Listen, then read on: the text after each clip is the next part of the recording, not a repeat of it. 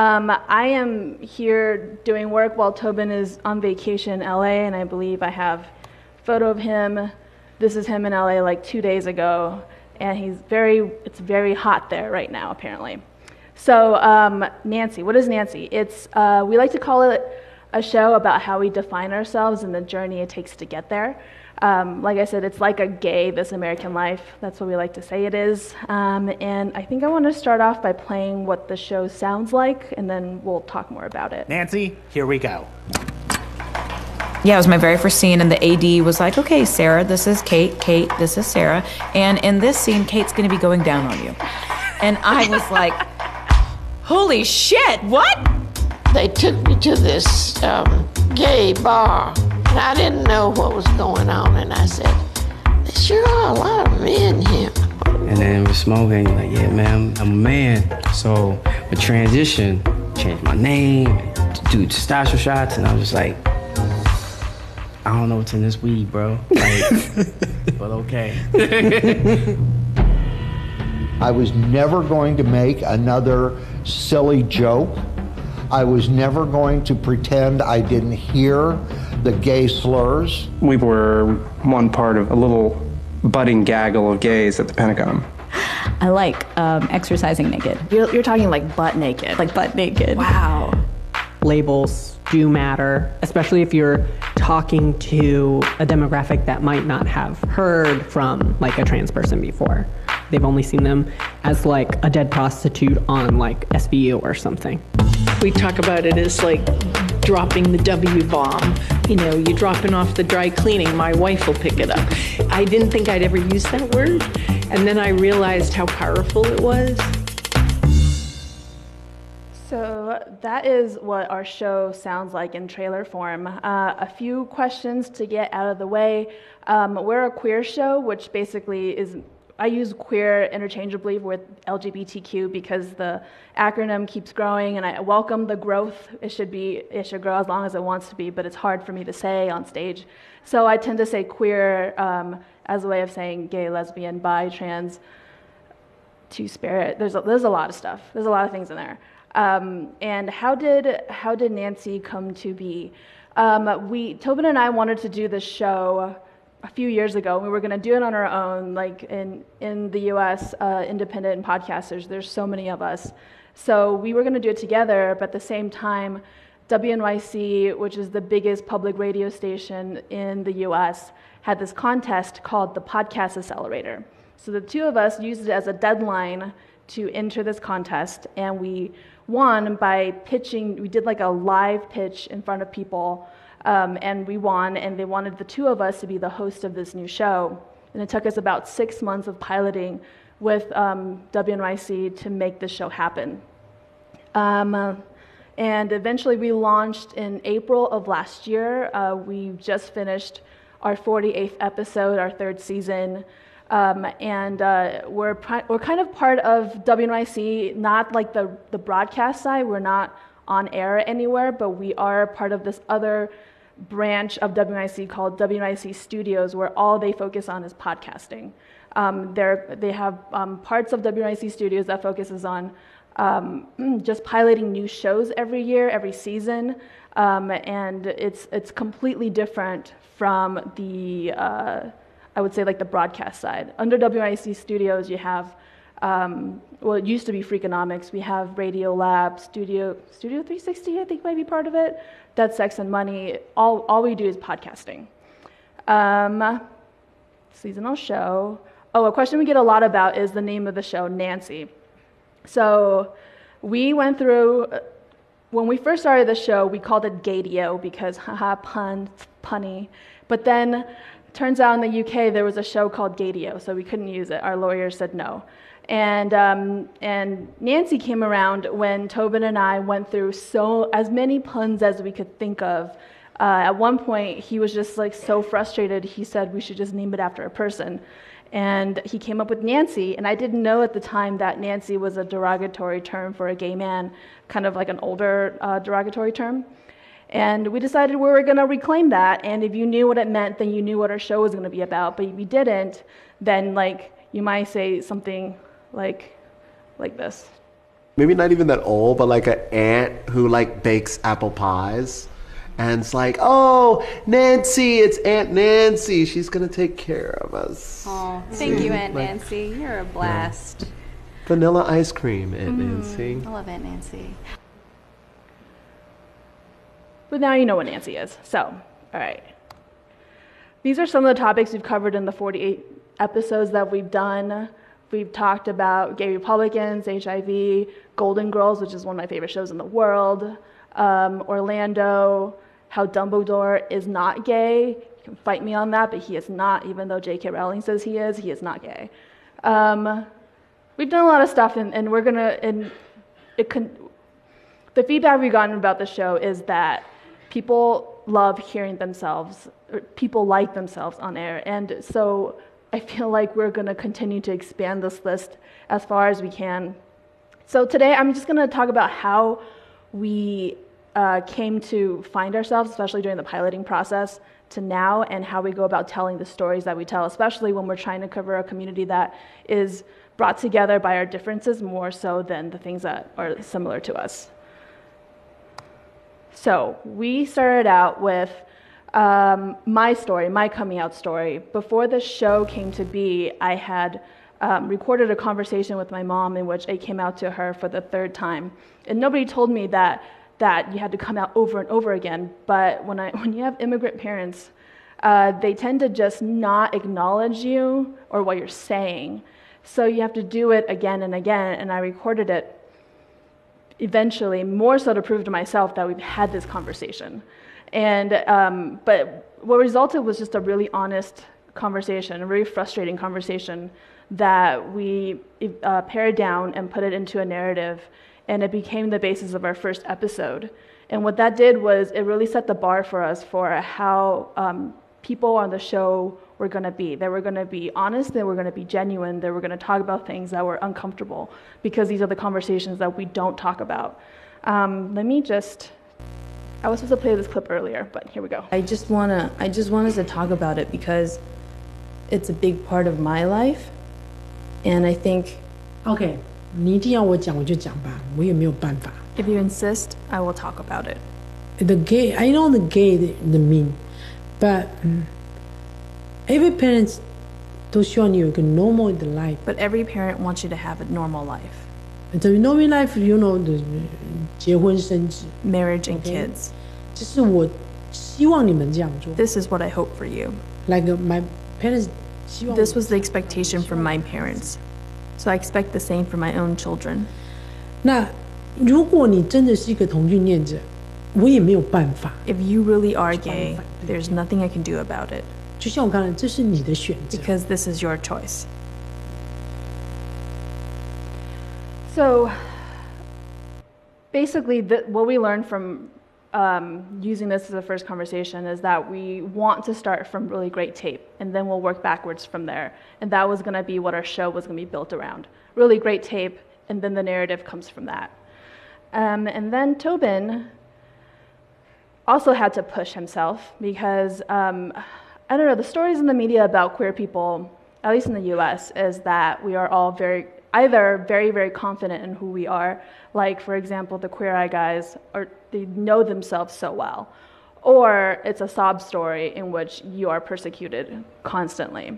And there's almost no middle ground. And what we wanted to explore was a middle ground. And Tobin came up with this idea of talking about his body image issues, because he's always, I guess, been growing up with images of gay men who are very, very masculine and very fit. It just wasn't him.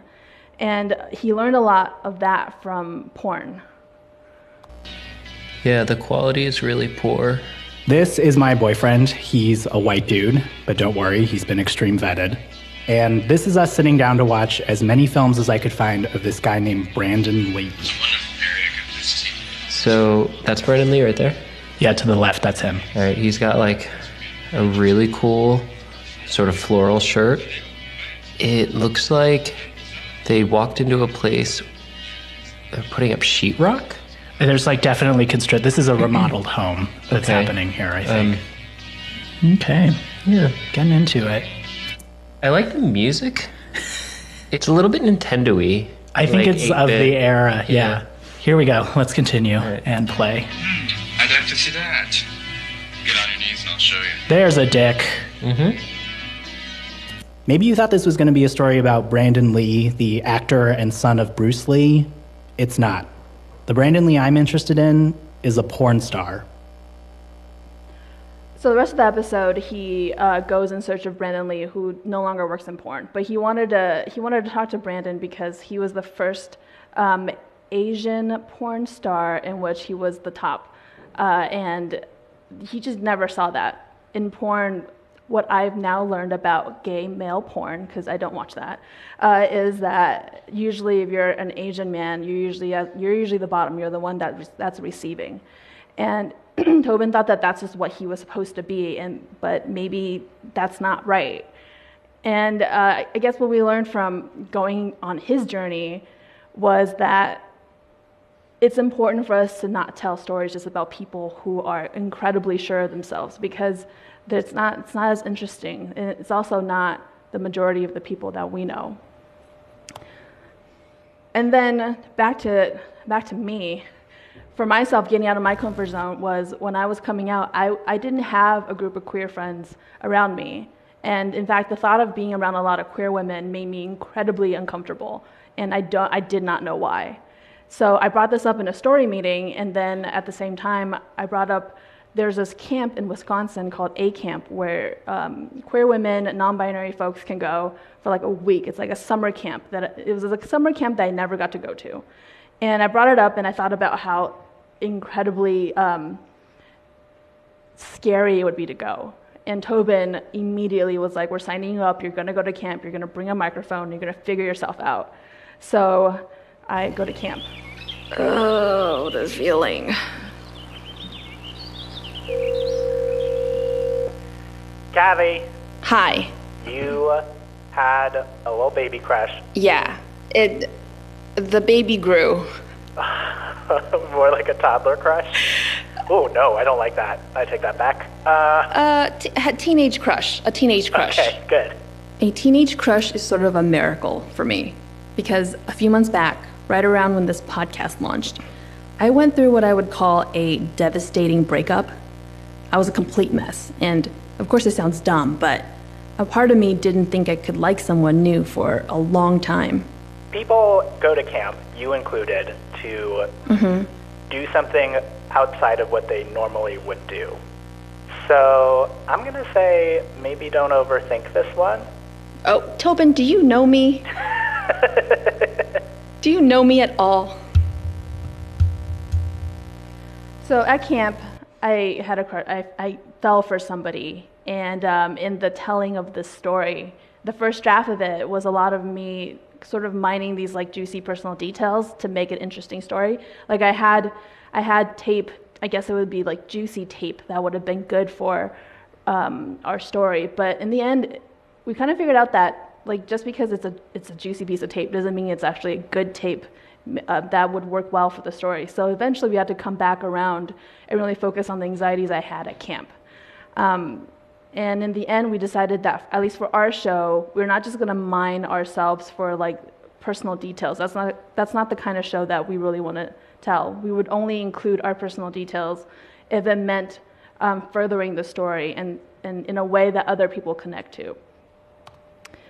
And then the next thing that we did that we really, really liked was that, early on, we knew that we were representing a large community, and neither Tobin or I are everything. Like, we're queer Asian people, but that's it. And there's a lot of stuff that we can never really relate to because we don't have that background.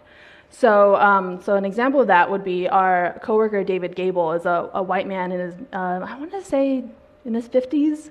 And he has been living with HIV for the past 30 years. He lived through the AIDS crisis in the US and everything. And he came to us and he wanted to know what it was like now for young men to live with HIV, or if that is even an issue anymore, or like, do people even remember the AIDS crisis? I think his words were, did we live through this for nothing? So what we did was we paired it up with a young man named Dominique. That's the illustration of him, who was also HIV positive. How many friends of yours have you lost? So many. I've lost so many people. I'm sorry.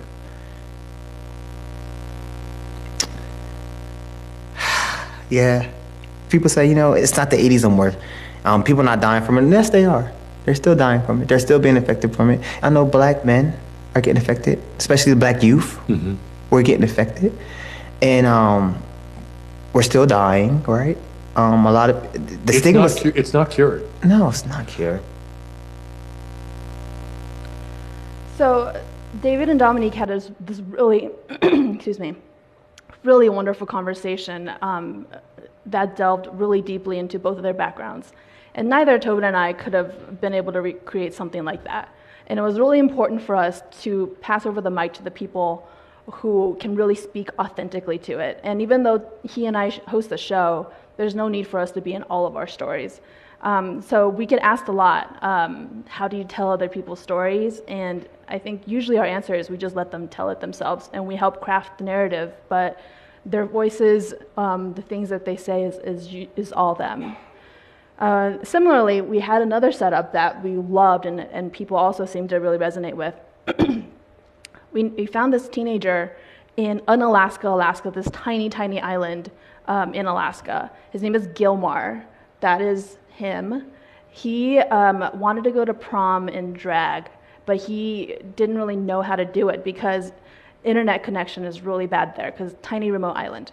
And so a reporter that he knew, Zoe Sobel, she reached out to us, and we were able to pair him with this famous drag queen named Alaska Thunderfuck.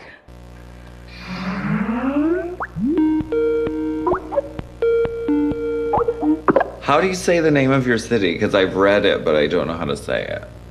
Unalaska. It's literally called Unalaska? Yeah.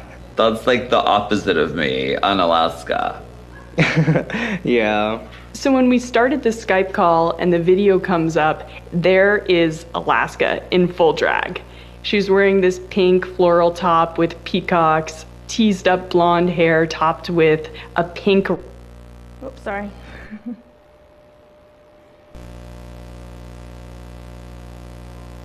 Oh, it's gonna play again. Apologies. How do you say the name of your city? Because I've read it, but I don't know how to say it. Unalaska. It's literally called Unalaska? Yeah. That's like the opposite of me, Unalaska. Yeah. So when we started the Skype call and the video comes up, there is Alaska in full drag. She's wearing this pink floral top with peacocks, teased up blonde hair topped with a pink rhinestone encrusted clip. I guess you were bit by the bug of drag, right? Like you're like, you feel like you are a drag queen. Yes. Because I feel it's like being a nun. It's like a divine calling. I just really I really like Alaska. She's great. But basically, what we learned from this is that you really just have to step aside sometimes and let other people tell their stories themselves. I wanted to show you guys, that's Gilmar, that's Alaska Thunderfuck. And then Gilmar went to prom in drag, and it was beautiful. The last clip I want to play is about finding a narrative in things that aren't really like linear. A lot of being queer, I would say, is about figuring things out internally, and that doesn't always mean there's a thing to follow. Like, say you're dealing with internalized homophobia, or I don't know, just maybe your identity is changing. You don't know like what is actually happening. And for me, I've always had this aversion to the word butch. I was really scared of being seen as butch, and I brought that up in a story meeting, and Tobin was like, "You have to like think about that more." And so I did, and for a very long time, since I was like 3, I had really long hair, really long feminine hair that I would hide behind. And it was only through like the telling of figuring myself out that I became more comfortable with how I present to the world. But like, how do you tell that story when the only action is getting your hair cut? So what we did was we set me up with a person that's gone through this, and we had that person go through my background and how I came to feel this way. And in the middle of these little parts, we would have vignettes of sort of like what my processing was like. So this is sort of a sample of that. Okay, Kathy, so when you think of the word butch now, yeah, like what do you think of?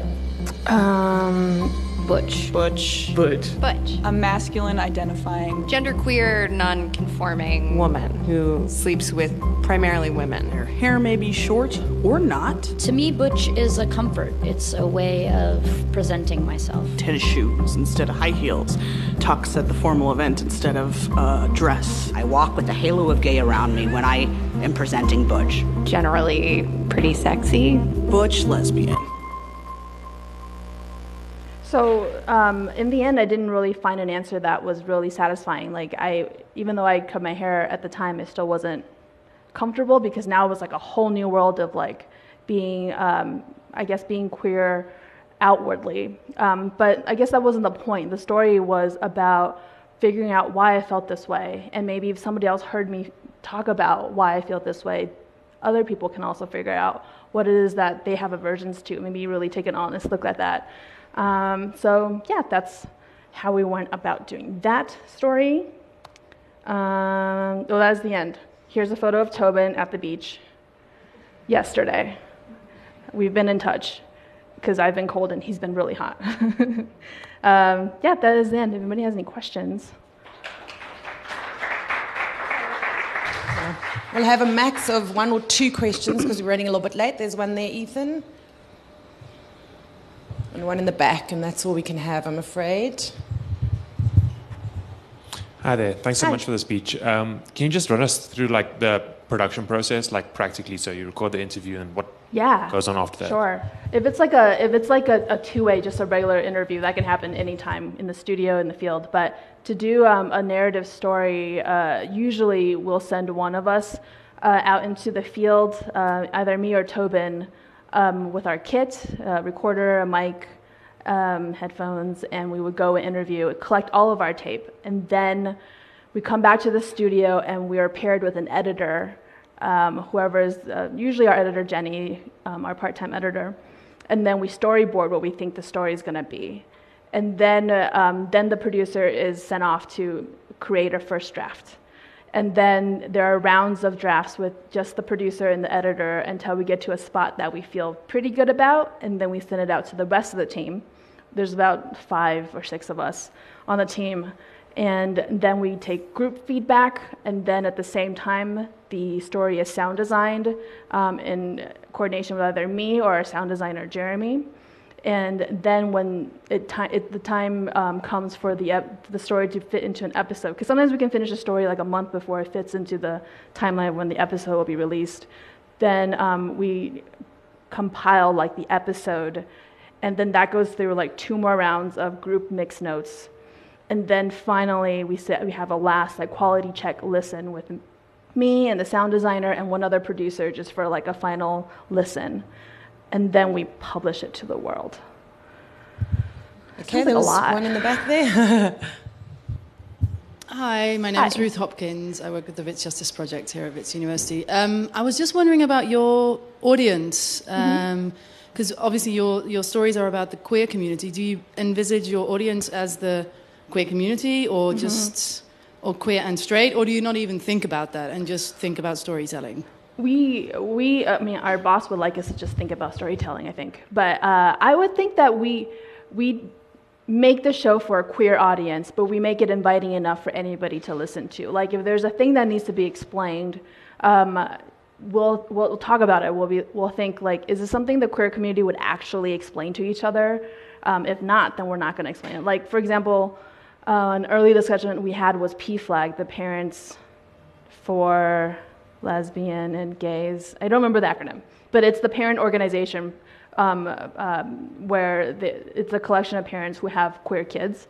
And it's a widely used acronym in the US, and we didn't know whether or not we needed to explain that. I think ultimately we didn't explain it because people would know. But there were things within the queer community that we don't know about each other, and that is the thing that we'll explain. Like for example, tops and bottoms. I didn't really understand that. It wasn't a thing that was in my vernacular, but gay men know that.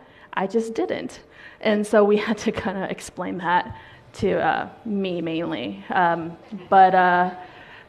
Yeah, I would say we make it for a queer audience, but we get a lot of feedback from the straight audience that have tuned into the show, who feel like they're being led into a world that didn't know. One of our favorite emails is from this guy. He said he was like a 45-year-old straight white man, not our target audience, he said, but he loves the show. We're like, great, this wasn't for you, but welcome.